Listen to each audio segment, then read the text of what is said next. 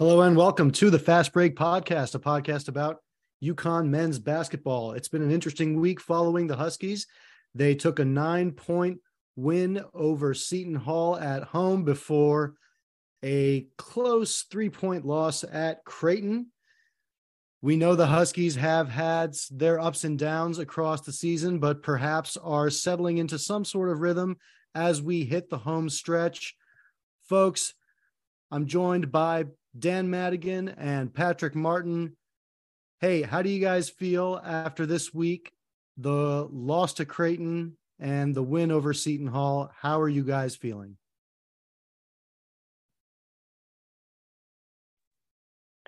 I really didn't think the loss to Creighton was that bad. I thought the Huskies played pretty well. There were some stretches where things may not have gone their way, but it's a tough team. Maybe one of the hottest teams, if not the hottest team in the Big East right now. And they played tight with them on the road for 40 minutes and came up an inch short, a half of an inch short. If Jordan Hawkins is able to get back a quarter inch faster behind that 3-point line, I think it could be a very different story because UConn really did have a lot of momentum in those last few seconds there. And then the Seton Hall game was pretty uneventful until the last few minutes. UConn was pretty much in control the whole time.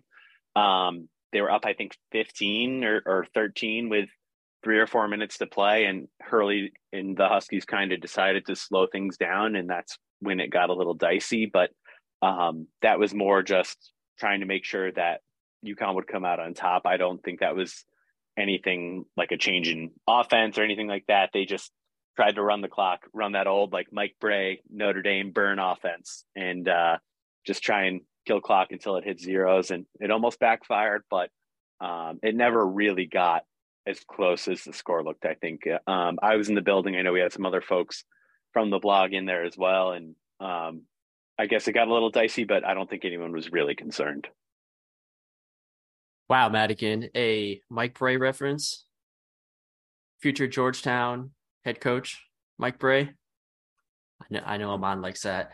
It's happening. No, but to quote Jay-Z, moral victories are for minor league coaches. However, the loss at Creighton is the closest thing you could get to a moral victory. The last 5 minutes, they traded baskets. They had chance after chance to take the lead. You could almost say that they kind of fumbled it away with some costly turnovers and some, panic. That spawned a whole Twitter conversation of, can Dan Hurley win a close game?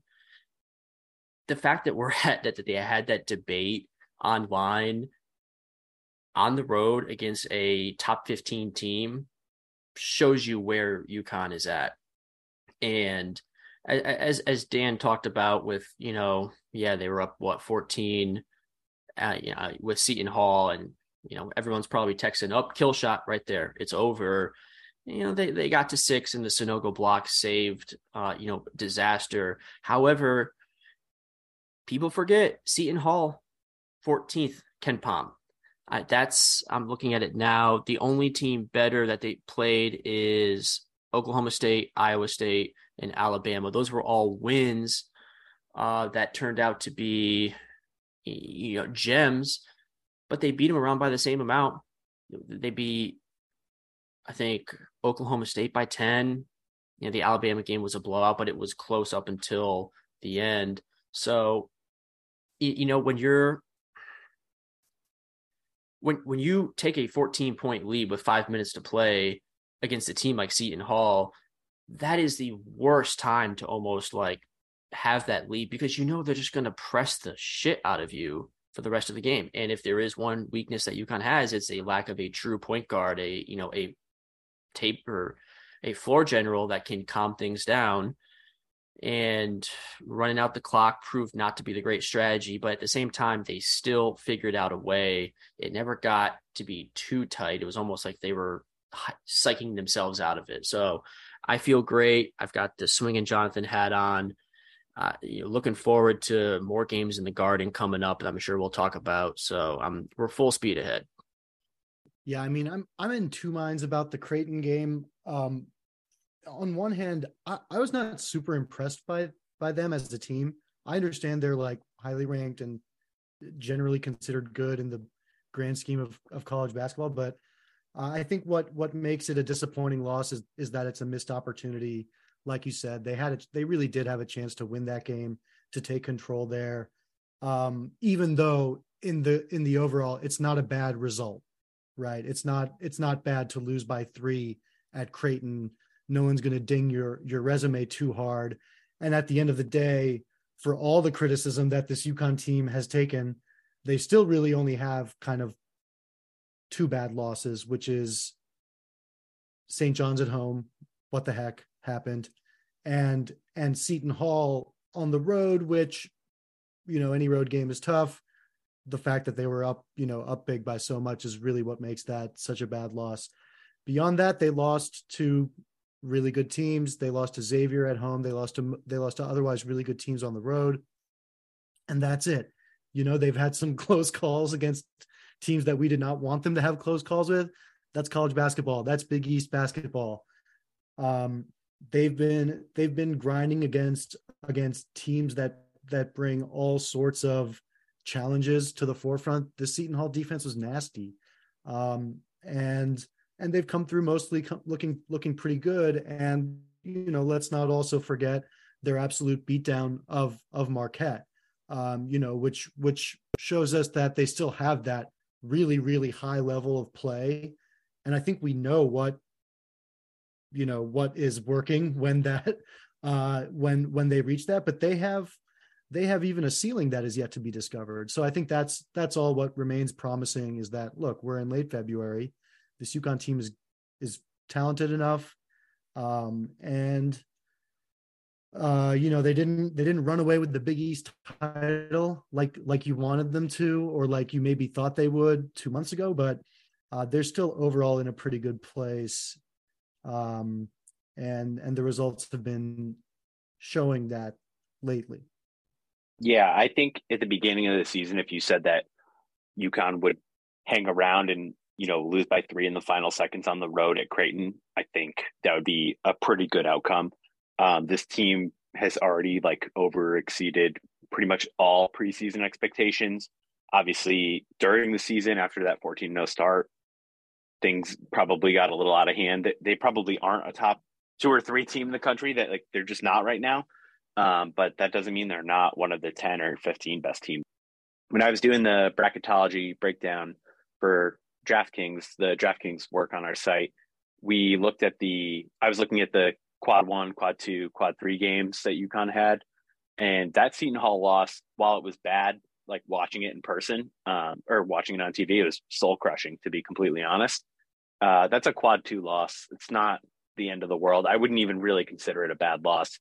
And the committee, there's probably nobody on the committee that watched that game and knows what happened other than the final score, or they're searching, maybe they're Googling the box score. Dan Hurley didn't coach it. Maybe we get some credit for that. Right. That I honestly, if they're going to do that much research, I'm sure that factors into play too. So it's hard to really put a lot of stock into that loss. The St. John's loss is inexcusable. Just one of the worst losses that I can think of in the last few years. But that's college basketball, like you said. And I still like UConn's resume a lot heading into March. Mm-hmm. And as they were basically taking names all through November and December, no other team in the Big East was really lighting the world on fire, almost to the point that the narrative got so crazy. Is UConn so far above the rest of the Big East that they're not going to be challenged? We saw all the stuff about, they're favored in every KenPom game, or are we going to get, a tough test here before the tournament? This ain't the AAC. Marquette, Xavier, Creighton, Providence, those are all teams that have, I'd say, Sweet 16 potential. And then when you add UConn in there, the Big East is incredibly top heavy.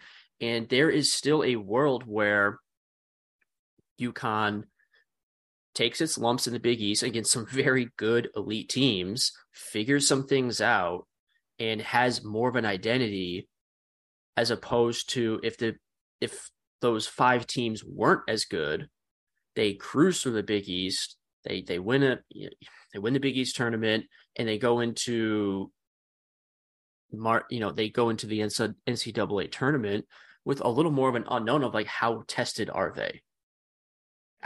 I think, not saying which we would prefer, but there is some benefit to having gone through these experiences as opposed to a Houston where they are just blowing people out. And there's the question. I mean, that's been the story about Gonzaga for as long as we've been growing up is, how good are they? So far, UConn has shown with, when they blow the doors off Marquette and then they lose to St. John's in the span of a month, we have a better idea of where that team is. And I think there's something to be said for that heading into the most important time of the year. Yeah, it's just crazy that the UConn's meteoric rise kind of coincided with Marquette kind of stumbling out of the gates, Creighton laying an absolute egg for like a week or two in those like mid-season tournaments. I was looking at the preseason poll while you were talking about that, Patrick. It kind of reminds me of the old Big East in that on paper, when the season starts, it might not be like the deepest conference or whatever, but then you get closer and closer to March, right? And you're looking through like, holy cow, there's a lot of really good teams on this schedule on this roster. So in the preseason top 25, there was 2 Big East teams ranked. It was Creighton at 9 and Villanova at 16. And now there's 5 teams in the Speaks AP poll, and Villanova is not on that list. It's just kind of interesting that this conference has really, I feel like, beefed it up over the last 6-8 weeks and has evolved to once again like one of the better conferences in the sport. And I think that is kind of the reason why UConn stumbled around, right? They may not be a top 2 or 3 team in the country, but the Big East might be a top 2 or 3 conference in the country. So it's just really hard to win games, especially on the road where UConn had so many losses. Yeah, you got to know that it's not going to be a pushover through Big East play ever. And even just the mere fact that you play a team twice, including once in their own house, a lot of things are going to happen. Even to take a sweep over Georgetown, not everyone was blessed enough to be able to do that this year. So, and I think also, as it relates to some of this stuff about close games and that kind of thing, I'm less inclined to pin that on Hurley. I really do think of it as kind of an issue around guard play, just in that, UConn not having that primary ball handler, and also to some extent, even just not having that primary dude, in some ways is what has kept them from closing out games the way you might want them to or like them to. I still do see the poor late clock execution that includes like late in the shot clock, or late in game clock situations.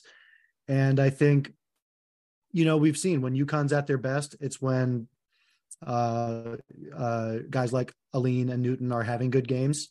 That's when UConn is approaching its ceiling.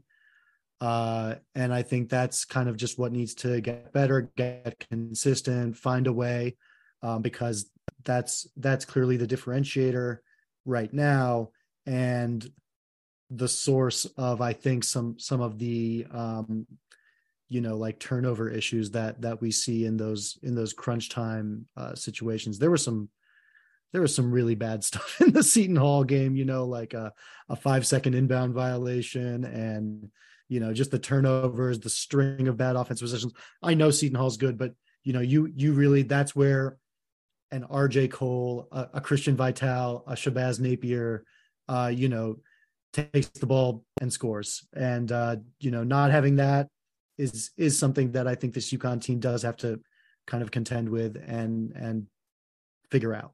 Well, does UConn have a go-to guy in the shot clock where when you are killing clock for 5 minutes, you just give the ball to him, spread the court, and say, go get a basket? Now, you can make the argument that, you can do the same with Adama Sanogo with some proper scheming and some sets. And also that Adama Sanogo had the block that saved Seton Hall's run from being something, truly nightmarish. But that will always be a thing, despite the fact that Jordan Hawkins has, he shot, I don't have it in front of me right here, but he shot the ball poorly from outside. I think he was 3 for 11 from 3, and he still got his 20 points. He had 2 takes with his left hand that he converted, tough shots. Continues to be fouled on the 3-point line, which is just so amazing, and convert from the free throw stripe. His continued evolution as a 3-level scorer hopefully gets to the point where they can toss him the ball, clear out, or set a high ball screen and say, go get a basket, go get fouled, take control of the game. And I think we are seeing a time where like that, it really could be that. Creighton did a really good job of shutting him out, I think, in keeping him from that, but he still, I mean, he had the 3-pointer that conceivably tied it up. Him becoming that guy is the closest thing to like our Keontae George moment. Yeah, I think his improved consistency as of late is one of the most encouraging things about this team. And exactly like you said, giving UConn a person that they can look to in these situations. I think the way that he was assertive in attacking the basket, like you said, when he was having an off shooting night is tremendous and exactly what you want to see. And speaking of other things that are exactly what you want to see, was Andre Jackson finally adapting to the way that defenses are playing him, finding a way to score, finding a way to work within the offense. He still went 0 for 4 from 3, but his takes were not forced. His takes were not like him sitting out there thinking about it while people are, insulting his shooting ability.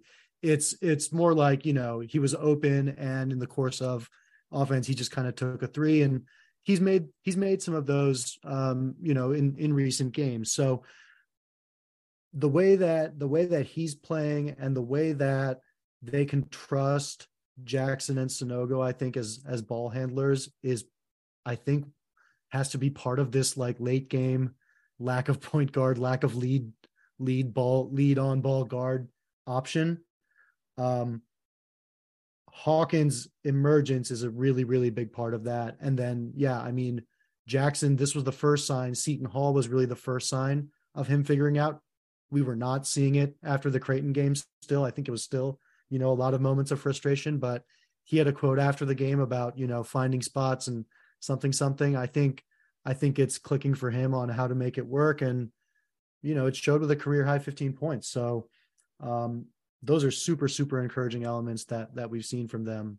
Yeah. I don't even know if the late game stuff or like the lack of a guard thing is as big of a problem as we make it out to be sometimes. I just think that some of it is like just the players that are on the court. Like Tristan Newton is the, closest thing UConn has to a point guard.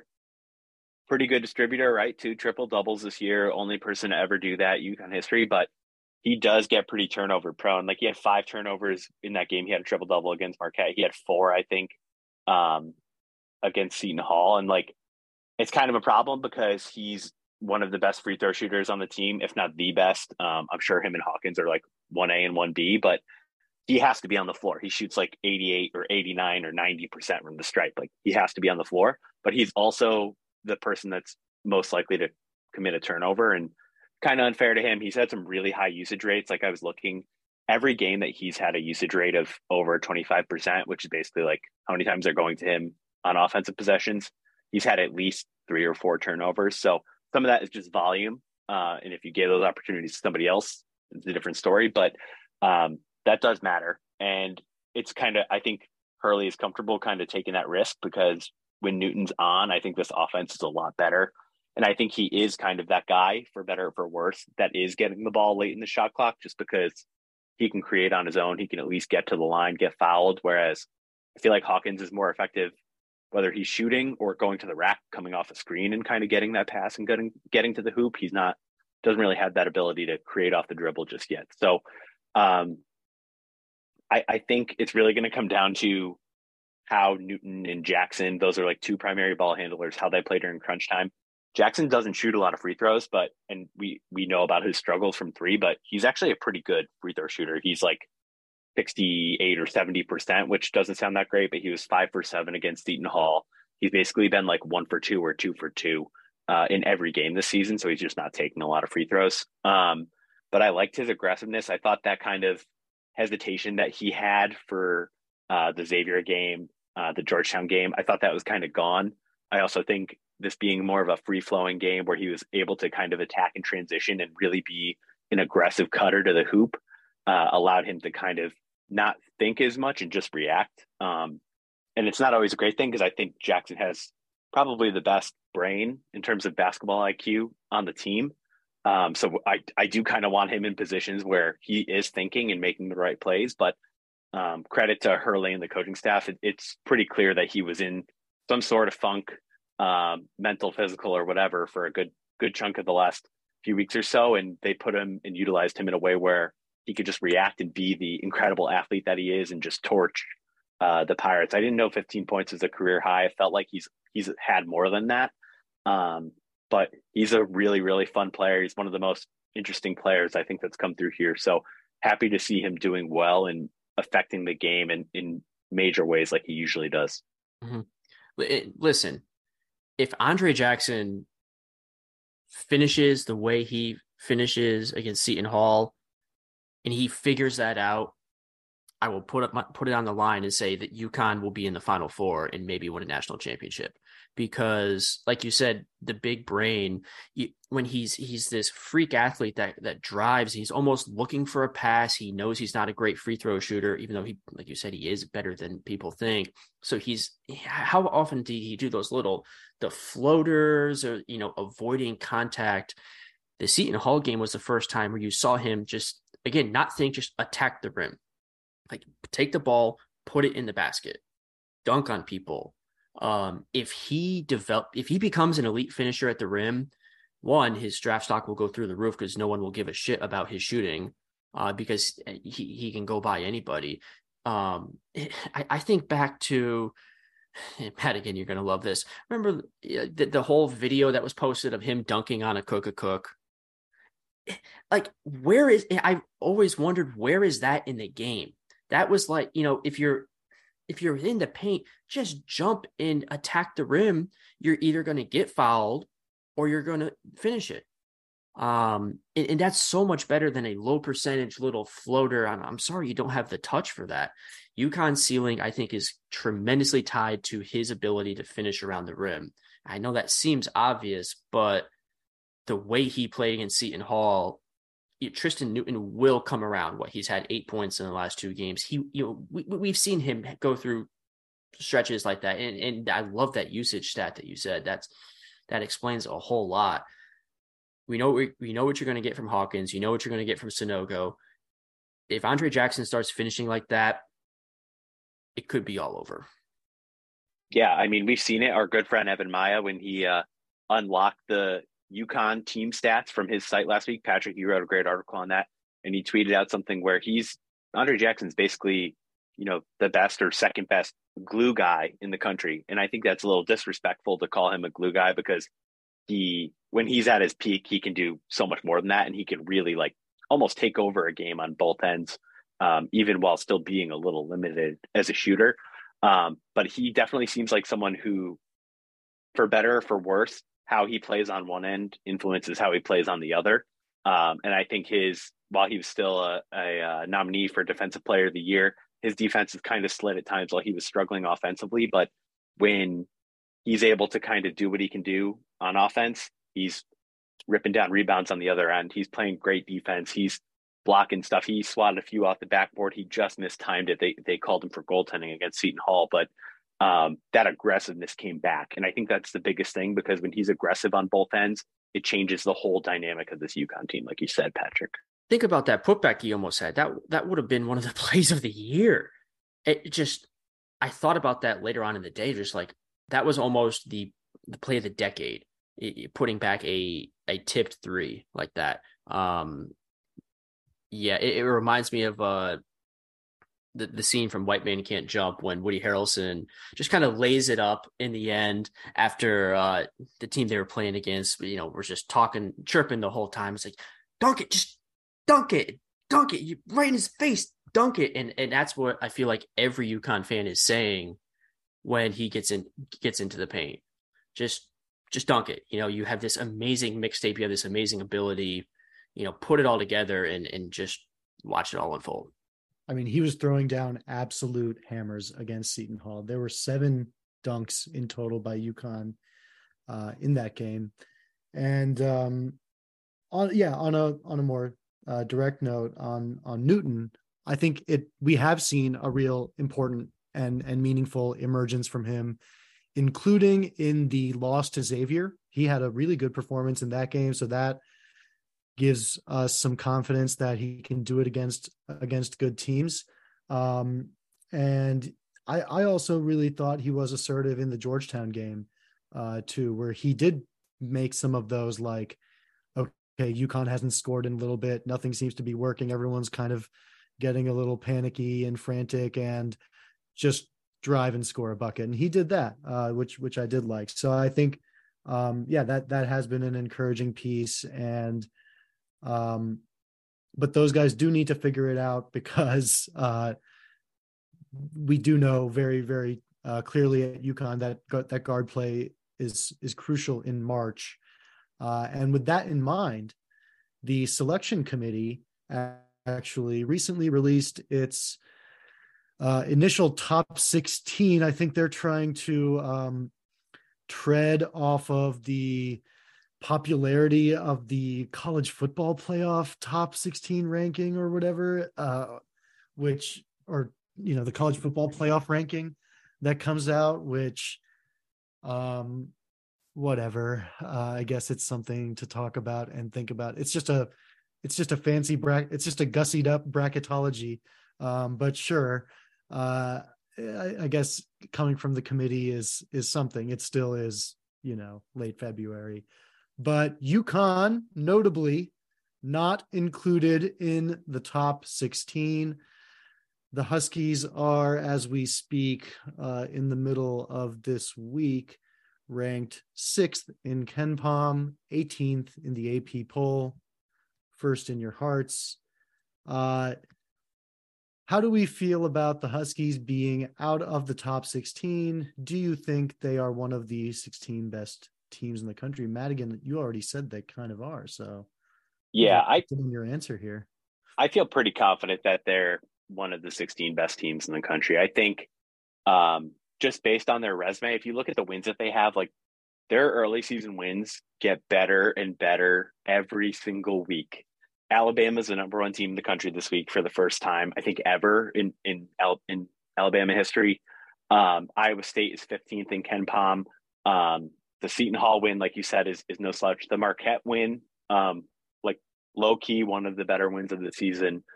Not that this really matters, but I think there's a lot of recency bias in these rankings, and I think a lot of, if not all, the bracketologists out there are kind of just doing their own thing and going in the wind. But the only thing I've ever seen them united on was pretty much everyone said that UConn was wrongly omitted, which I think is pretty interesting, because those people, their whole thing is finding that, one or two little things that differentiate them from the rest and trying to hit on that. Right. So I think all of them saying that UConn was a huge miss and a huge mistake from the committee might actually mean something. But if you look at what they've done and what their schedule looks like the rest of the way, I don't know if it's really fair to say that they win out, but we'll say that they beat Providence on Wednesday and they don't lose to DePaul. I think those two things need to happen for them to at least maintain where they're at, and then, maybe elevate depending on their Big East tournament scenarios. But I think they could easily be a 4 seed and maybe creep up to a 3 seed if they can make the semifinals or the championship game of the Big East tournament. I feel like that's very realistic and attainable, provided they don't lose to DePaul. That would torch everything. And I think avoiding that 5-12 matchup is, like, super, super important. We've seen so many of those upsets, like, that gets closer and closer to a coin flip every year. It's just not worth dealing with. And I think UConn really has the resume to back that up, that they should be a 5 seed. And it's definitely possible that they could even get up to a 3 seed, or maybe sneak in as a 2 if they could win the Big East tournament. But I think that's a little unlikely. Look, and if you're up in arms, I know I'm asking much here, but if you're up in arms about a February top 16, you got to go out and touch some grass. I mean, to show you how useless those rankings are. They came out and then Indiana promptly at home barely beat Illinois, who was down their best player. So who cares? Just play. They are in a great spot. The metrics are outstanding.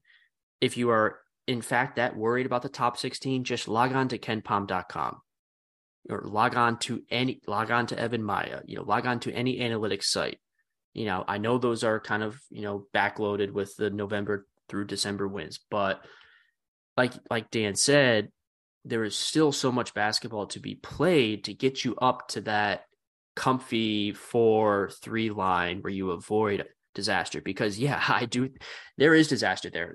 I like the bracketology just because it puts a broader picture of like who could they face. Not saying each one gives you an idea, but the likes of seeing Hofstra, Liberty, those are some strong mid-major teams. Oral Roberts. Oh God, no. Send it way. back. Absolutely not. Take it away. I don't want anything to do with those teams.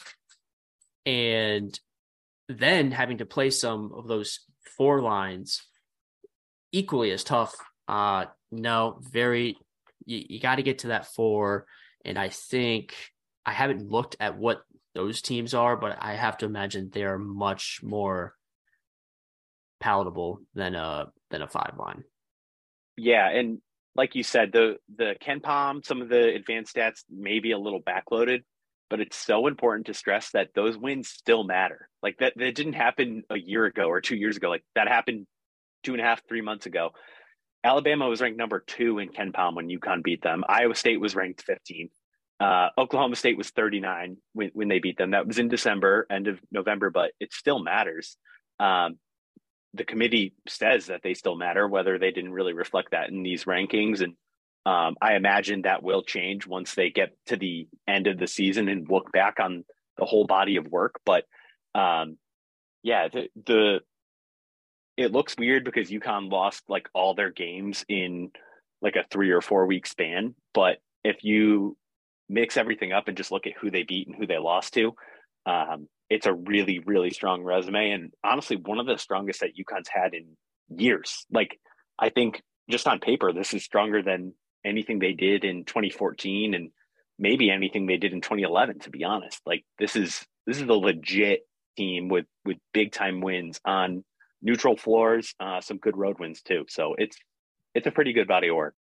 And this was kind of mentioned before, but real quick, that stretch where they lost to all those road teams were just the likes of Xavier and Marquette and Providence. Those teams were just starting to crack the top 25 at that point. So at that time, of course, that didn't look very good that you were losing to teams that were not in the top 25 when you're a number 2 team in the country. Now, when you replay that and look at how the rankings have lined up, it was just 4 top 25 teams in a row. Oh, and by the way, UConn beat Creighton by 9 at home, which I think if you, again, told us in preseason that would happen, we would be thrilled. So again, there's some recency bias to a lot of those ratings. And I do think you credit the coaching staff for putting together, even when you look at Oklahoma State, Florida was hit with injuries. I mean, those were games that put UConn in a good position to have solid wins.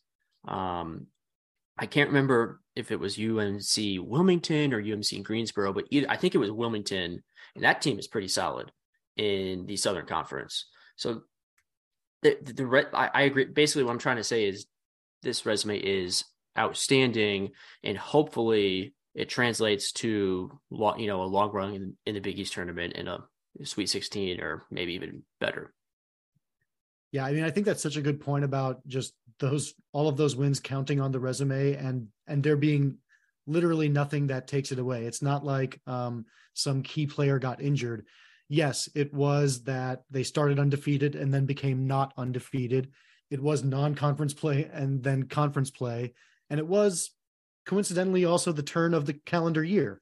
So there were a lot of divisions, but yeah, nothing that actually is like, oh, there's the UConn team of back then and the UConn team of right now. It's the same team, the same dudes, the makeup of everything and the roster construction is all the same. And the other thing is that we're starting to see them, really figure it out in some key important ways. Of course, they're a top 16 team. And do I watch all of the teams across all of college basketball? And am I the most greatest authority to say that? No, but my main reason for saying that UConn is for sure a top 16 team is because they have enough wins that make you believe that. And just nobody's that great. Nobody is like, oh my God, look at this like amazing, seemingly unbeatable team. That team was UConn at the beginning of this year. That's what people thought UConn was. But once that stopped being UConn, it's not like some other team took that place. Nobody is so unstoppable or so unbeatable. And most teams suck, actually. Most teams are terrible. So with that perspective in mind, I think it's just important to note that UConn has as high potential as anyone. I think the floor for the rest of this season, right, is home against Providence, at St. John's, at Madison Square Garden, home against DePaul, at Villanova. You got to go at least 2-2, right? Like baseline 2-2, really, really 3-1 in a perfect world. And in my most perfect world, you also get this win against Providence on Wednesday. That's really the if I'm asking for one win, really the rest of this season, it's to get that Providence win, because that's going to mean something. That's going to, again, assert that UConn is and belongs in that top tier of the league. Yeah, I'm excited for this Providence game on Wednesday. I think it's going to be really, really fun. I think no answer for Hopkins last time they played. He had 27 points. I believe it was mostly Caravan on him. And this is not a knock on Caravan. Like, Bryce Hopkins is a dude. He's a grown man. He's a really unbelievable scorer. And even Sonogo, who isn't the quickest guy, but has some strength, he couldn't really keep up with him either. So this was a game where we saw, I believe, the most minutes all year with Sonogo and Clingan together on the floor. I have to imagine we're going to see that a lot again, just because Sonogo guarding Hopkins and funneling into Clingan in the middle is probably the best way to stop him. But it's a really good team. UConn is projected to win by KenPom by like 8 points or 7 or 8 points, I think, which is surprising to me. I think the game will be closer than that. Bryce Hopkins is an amazing player, and I always chuckle when a player like that transfers out of Kentucky and then comes and just absolutely tears it up with the right opportunity. Do you think we get some Andre Jackson at the 4? It felt pretty damn stupid to put my heart and soul into that article and then not see Andre Jackson at the 4 once against Seton Hall. I know there's some, personnel decisions going on there with Seton Hall, but I think this is a time where Caravan should not be guarding him long, and it worries me, those two, Sonogo and Clingan, being paired, especially because Ed Croswell, he's an offensive rebounding machine. He's second in the Big East. So if you got two people going for blocks, or you send doubles to Hopkins, he's right there. He's a threat. And then also Will Bynum was out in the first half against UConn. I think he turned his ankle or something like that. Him being back, it's going to be a tough game. People are saying KenPom 8. This will be a final test of the can Dan Hurley win a close game crowd. Just to add to the Hopkins chorus, I am quite impressed by him as a player. My only follow-up question is why he chose to take his talents to Providence as opposed to somewhere interesting with a good and promising basketball team. I would wonder why someone might make that decision. But everyone's got their kinks. I think ultimately you got to like UConn's chances. It's really, they could end up playing anyone in that 4-5 game. It looks like UConn will be in that 4-5 game no matter what, whether they end up a 4 or the 5. But I think, if UConn wins 1, that's kind of the bare minimum that we'd like to see. in the Big East tournament. That's kind of the set of expectations here. And then you'd feel pretty decent as long as they don't get, punked the next night. Ideally, of course, win, but just continue to not have what happened in the beginning of that Xavier game ever happen again. Then I think they'll take care of business appropriately and be able to set themselves up for the ultimate goal, which is to break that threshold of winning an NCAA tournament game. That's right, wrong, or indifferent, how a large chunk of people are going to be judging the success of this season and Dan Hurley as a head coach. And there is some pressure on him to win one game, even though this does look like a really good team and one that should certainly win one in the NCAA tournament. I think we maybe felt the same last year, and that did not happen. So that part remains to be seen, but I think what's all coming into the picture for UConn is all pretty promising as we head into this home stretch. Yeah, I think, regardless of what happens with this Providence game, those last 3 games of the season at St. John's, but at Madison Square Garden, that will be, a very favorable UConn crowd, I imagine. Home against DePaul and then at Villanova. And, Villanova's a good team, but this is not the Villanova of the, new Big East before UConn was kind of back in the fold. So there's a real opportunity there to go 3-0 and build some momentum in those last 3 games heading into the Big East tournament. Full head of steam. Should be a rowdy environment. A lot of UConn fans there as well. And I think that gives them a real opportunity to make a run. They're clearly just as talented as all of these other top 4 teams. I think Xavier was the only one that's beaten them twice, right? Provided the Providence result, but they can hang with anybody. So especially on a neutral court. So they're definitely in the mix, and they're not out of it by any means, even though they might finish the regular season as the 5th best team in the Big East. Well, think back to last year and all the other prior times in the Big East tournament, it was avoiding Villanova. And, Villanova, there was Villanova and then everyone else kind of vying for that second place shot and who gets a crack at Villanova. There isn't that dominant team this year. So they shouldn't fear anybody yet. Like Madigan said, they haven't beat Xavier, but I feel very confidently that if you take away that bizarre Andre Jackson 6-shot, 21-4 or 21-9, just like bizarro world feature at Gamble, which again, just every time I think about it, just a chill runs down my spine. I think they beat Xavier. And so then you're looking into this and saying they've split with every team in the top 25, home and away, or however you want to look at it. And there's no one above them that you're trying to dodge in the bracket in the Garden. So you factor that in with a relatively light finishing schedule where you can get some momentum with the home crowd in the Garden. You have to like their chances as almost the favorite.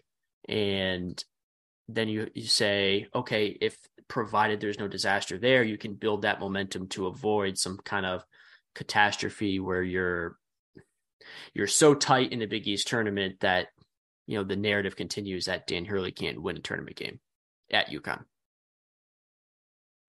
And that's basically what we can't have, right? And that's